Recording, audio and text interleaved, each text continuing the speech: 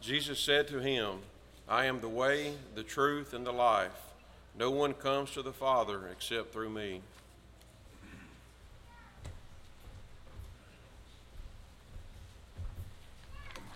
Good morning, everybody. If you're a guest, we're glad you're here. What an honor it is for you to be here. We hope that our worship thus far has been in spirit and truth. That's what we strive to do. We strive to be a congregation that does God's will, amen, in everything that we say and that we do.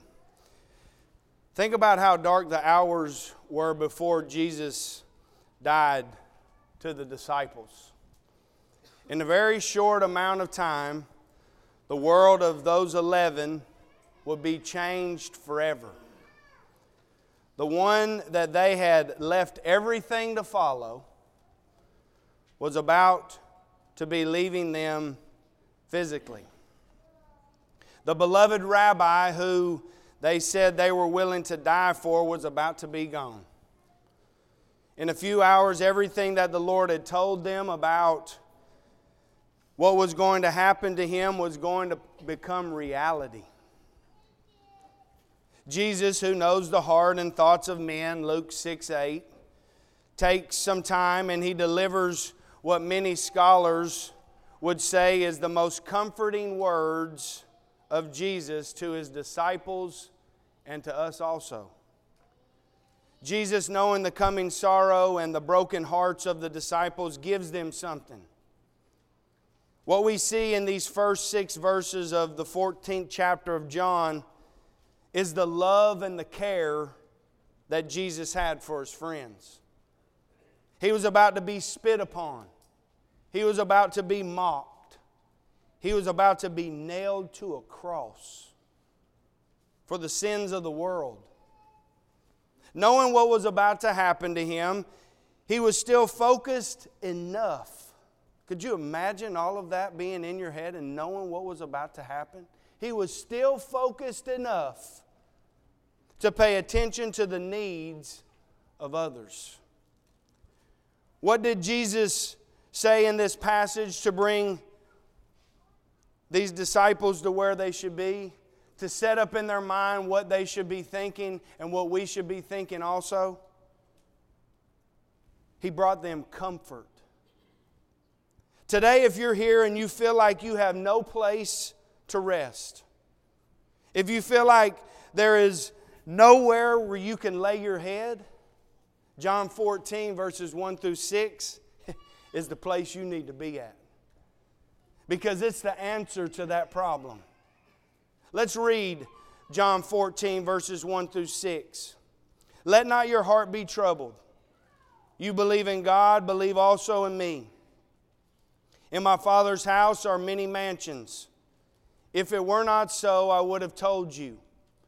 I go to prepare a place for you, and if I go and prepare a place for you, I will come again and receive you to myself, that where I am, there you may be also. And where I go you know, and the way you know. Thomas said to Him, Lord, we do not know where you are going, and how can we know the way? Jesus said to him, I am the way, the truth, and the life. No one comes to the Father except through me. As I said earlier, we see Jesus knowing what was about to happen to Him. He turns His focus totally on the 11 to care for their needs. He blocks out the pain and the hurt that He's about to bear, and He looks to His friends to bring them comfort. The center of the message, or the point of these verses to the disciples, is this: if you want to have comfort, I got the answer. If you want to have comfort, I got the answer. You got to trust me. If we want to have comfort, brethren, if we want to have comfort in our faith, we must have a trusting faith. Amen? We talked about this a couple weeks ago at the end of one of my sermons, and I'm about to use a real big word, and I'm proud of it because I'm going to use it right.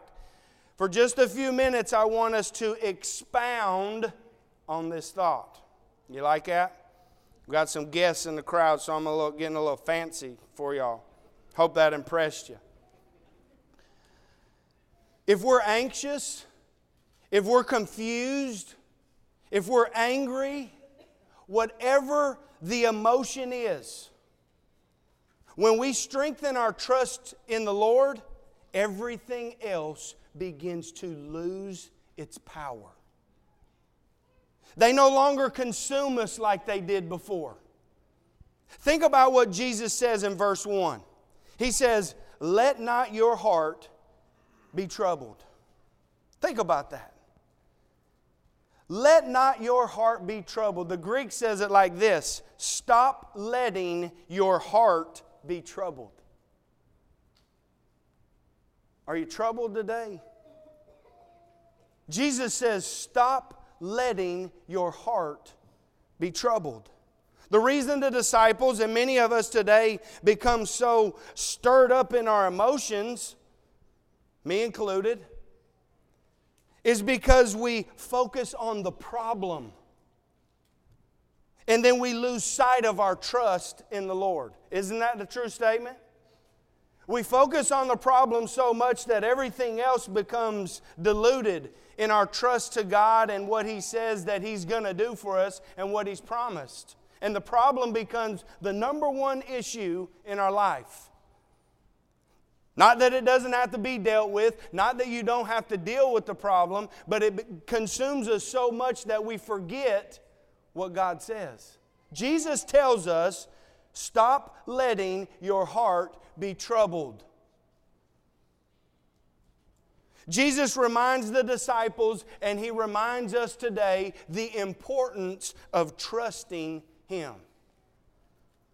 Jesus knew that they were confused and unsure of what was going on. You know, they believed Jesus was the Messiah. But the concept that they had and they had been raised on was that the Messiah was a conqueror. You know, He was kind of like the superhero that was coming. He was the one who was going to be that ruling king, and He was going to overthrow the Romans and anybody else that tried to come in. You know, they saw Jesus riding in on that donkey. You remember? He was riding in on the donkey, and what were the people doing? They were dropping the palm branches before Him, and they were worshiping Him. They saw this. And then they hear Jesus talking about He's about to die. The hour has come that the Son of Man should be glorified. How hard was it for those 11 to hear the one that they knew was the Messiah saying that He was going to die? You ever thought about that? They had left everything. You remember? Drop what you're doing and follow me was Jesus' command to them. Drop everything and follow me. So they do this, and now you're going to tell me that you're just going to die? Even better, you're going to die and then you're going to leave us with the people that hate you and they know that we're your followers. Appreciate it, right? That's a great Messiah. What kind of a Messiah is that? A guy that would leave us to fend off these dogs that are attacking. And in the midst of this, just before He talks in chapter 14, Judas, He tells him, one of y'all is going to betray me. And not only is one of you going to betray me, Peter, you're going to deny me.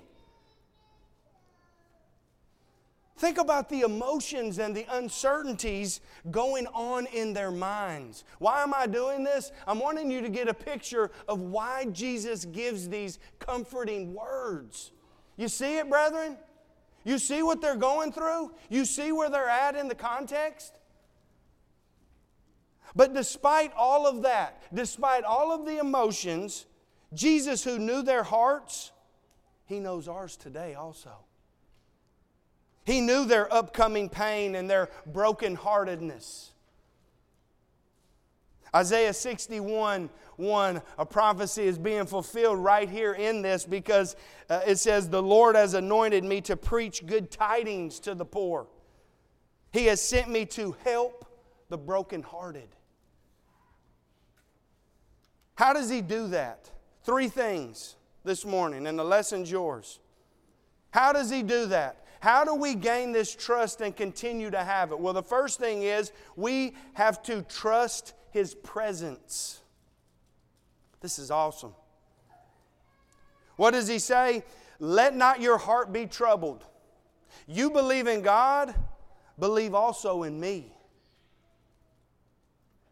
Jesus says, I know you believe in Jehovah. I know you believe in the God of your fathers.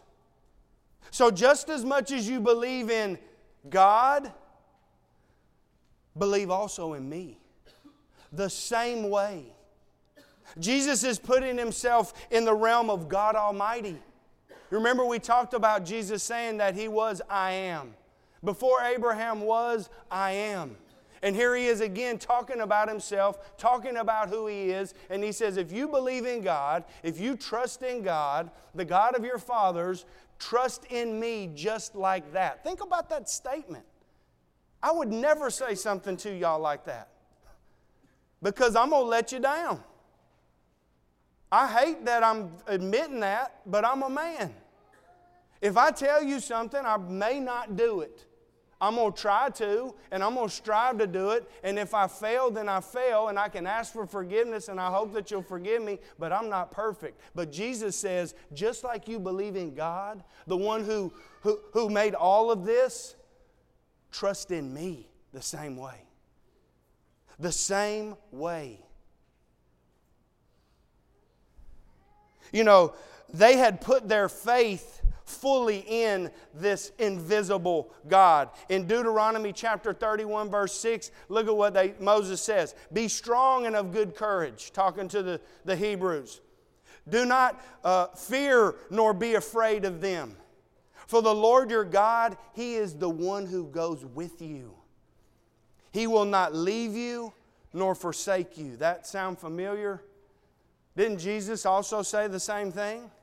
I will never leave you or forsake you.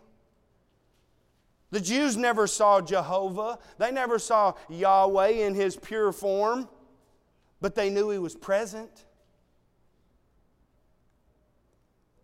You know, this one verse allows us to see what Jesus wants us to understand. Well, what does He want us to understand? That trusting in Him is not a one-time deal. Trusting in Him is a continual action. You keep on trusting Him. You keep on believing in Him. You know, remember after the resurrection, Thomas said, I'm not going to believe Jesus is resurrected until I see Him, right? Jesus appears and He says, reach your fingers out and touch my hands. He tells him to reach out His hand and touch my side.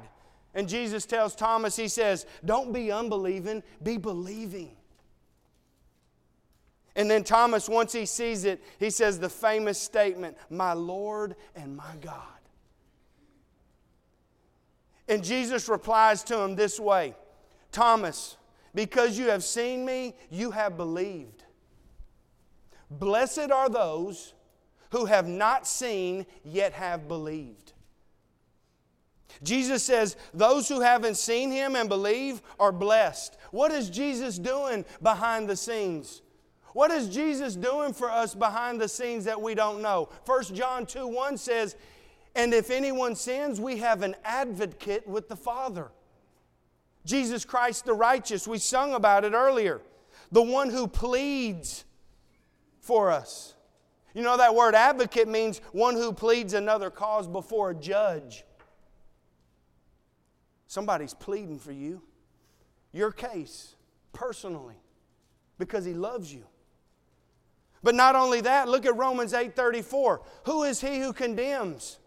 Is it Christ who died? And furthermore is also risen, who is even at the right hand of God, and He's doing something, brethren, who also makes intercession for us. Intercession means to go and meet a person for the purpose of conversation.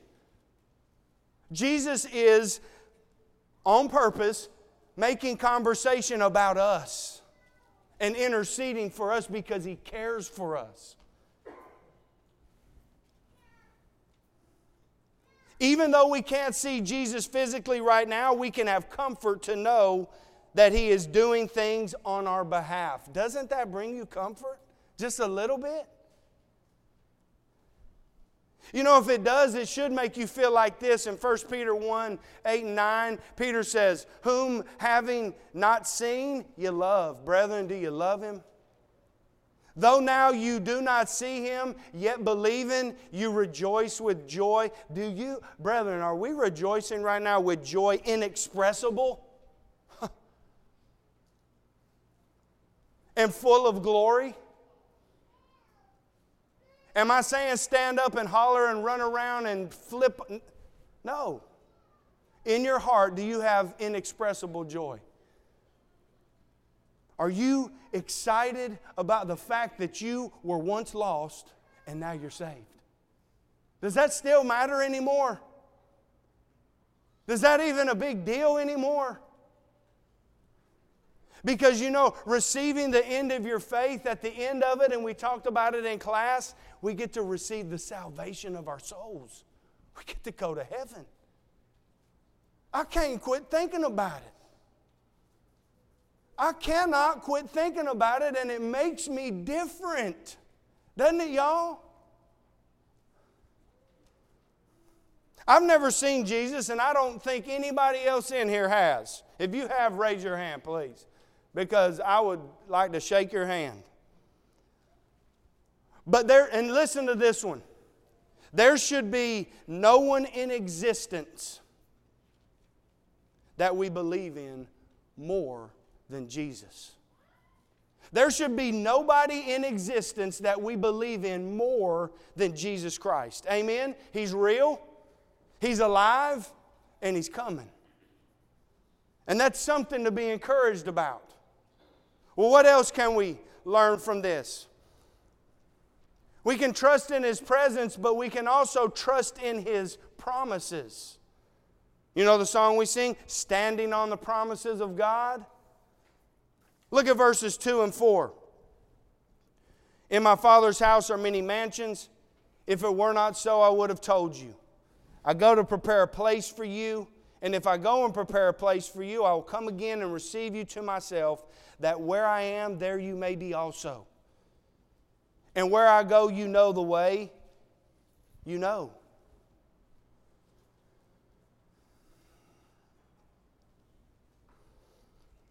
Jesus wants His disciples to know that He was not out to trick or deceive them. No, He wants to bring them comfort. He doesn't say, I'm leaving and you ain't ever going to go where I'm going because it's a very special place and nobody is even ready to see it, and you can't live in such a way that you're ever going to be a part of it. So this is a place where nobody can go except for me. No, He says, I go to prepare a place for you. And if I go and prepare the place for you, I'll come again and receive you to myself. That where I am, you may be also. Think about what else He says. If it were not so, I would have told you. If I was lying, I'd tell you. I'm not going to tell you something and lie to you. I love that part. I love He throws this in. He says, if it was not so, I would have told you. He gives them the promise that He's coming back, and not only to get them, but any who belong to Him. Trust my promises. I've always told you the truth. I'm leaving now. I'm going to prepare a place for you, and then I'm going to come back. And I'm going to get you so you can enjoy what I've prepared. Jesus is coming back, brethren. Amen. And that should be on the lips of every single one of us. I love Titus 2:13. Looking for the blessed hope and glorious appearing of our great God and Savior, Jesus Christ. Are we looking for that blessed hope and that glorious appearing? of our great God and Savior Jesus Christ? The promise of heaven is real and is going to happen. We just have to fix our minds to trust what He says, to trust the promises. And what do you receive? And God will wipe away every tear from their eyes. And there shall be no more death, no sorrow, nor crying. There shall be no more pain. The former things have passed away. Isn't that where you want to go? Don't you want to be a part of that? That is a promise. We can trust what Jesus promises will come to pass. What comfort. Amen? So not only should we trust His presence, not only should we trust His promises, but we should trust His person. We can trust it, brethren. Look at verses 4 through 6. And where I go, you know, and the way you know. Thomas said to Him, Lord, we do not know where you're going. And how can we know the way? Jesus said to him, I'm the way, the truth, and the life. No one comes to the Father except through me. Thomas says, we don't know where you're going. How can we know that way? That's an understandable statement, isn't it? My name is Thomas. That's probably me right there saying that to him. But Jesus says, you do know the way. I'm the way. I'm the truth. I'm the life. I love what Mike Pearson told me earlier, and it's so true. You know, that statement, I am the way, was so important. The early Christians were considered a part of the way. When they referred to the Christians before they were called Christians, they were called people of the way. Jesus is the way. You know, you can't get there on your own. But you do know how to get there. You ever traveled somewhere and you're trying to look for a destination and you stop maybe in the city and you're close to it and you just don't know exactly how to get there, and then the guy at the gas station, you're like, hey man, I need to get to such and such place. Can you kind of give me some directions? And he's like, well, if you'll go out here and you'll cut back to the left real sharp, then there'll be 2 stoplights later. You turn right and then go back left, and you'll loop around for, gives you these crazy directions. It would have been better for you to not even have known the directions than to go by what directions he's giving you, right? Wouldn't it just be better if he said, hey, you know what? Follow me. I'm just going to get in my car and we're going to go, and you can just follow me and I'll take you right over there. Which one are we going to pick? Hey man, I'll be right next to you. What car are you in? I'm going to go right where you at and I'm going to follow you, and he's going to take me right to the place. Think about that silly story in a spiritual application, brethren. Huh? How awesome is God? How awesome is our Savior? That's the beauty of trusting Jesus, is you can't do it on your own. But we can do it with Jesus. Because through Him, we go to our Father's house. If it were not so, I would have told you. If we follow Him and do what He says, heaven is our home one day. 2 things and then I'm done. I want to challenge you with these thoughts. John 14, verse 1. Let not your heart be troubled. Are you troubled today? Stop letting your heart be troubled. Because if you believe in God, believe in Jesus. Jesus said, I am the way, I am the truth, and I am the life. And if you want to come to the Father, if you want heaven to be your home, you got to go through me. And I want to take you there. I want to take you there. I want to lead you through this life, and in the end, I want heaven to be your home. I want that for you. I'm going to get in my car, and you follow me, and I'm going to take you where you need to go. What a blessing that is, amen? Do we trust in His presence? Do we trust in His promises? Do we trust in His person? If we do, we ain't got nothing to worry about. What are you worrying about? Jesus is preparing a place for us. He says, if I go to prepare it, I'm going to come again and receive you to myself, that where I am, you may be also. Be encouraged by that, brethren. If you're struggling in trust, just believe Him. Just take His word for it. But maybe you're here and you're not a Christian. Maybe you're struggling with trust in Him. Jesus Christ could come back any moment, friend. Jesus Christ could be here any second. Don't waste the opportunity to be added to His family, to be able to receive all spiritual blessings in the heavenly places in Christ. Forgiveness of sin, redemption, reconciliation to God Almighty. And become His child and be added to the kingdom of God. What an awesome thing to be added to, isn't it? We had 3 baptisms this week, brethren. 3. And every single one of them is here. 3. I say that's a game changer, isn't it? That's a game changer for these young Christians. Encourage them, love on them, be around them, support them. If we're mature Christians, reach out. Help them along the way. Get them on the right path and be there to support them. That's how we make this successful. We do it. We help them to point them straight to Jesus. And if they begin to desire it, it'll change their life, won't it? If you're here today and you need to become a Christian, let me tell you this. Jesus died for you. He was buried and He was resurrected. He said if you repent, you won't perish. He says if you confess my name, then I'll confess you before my Father.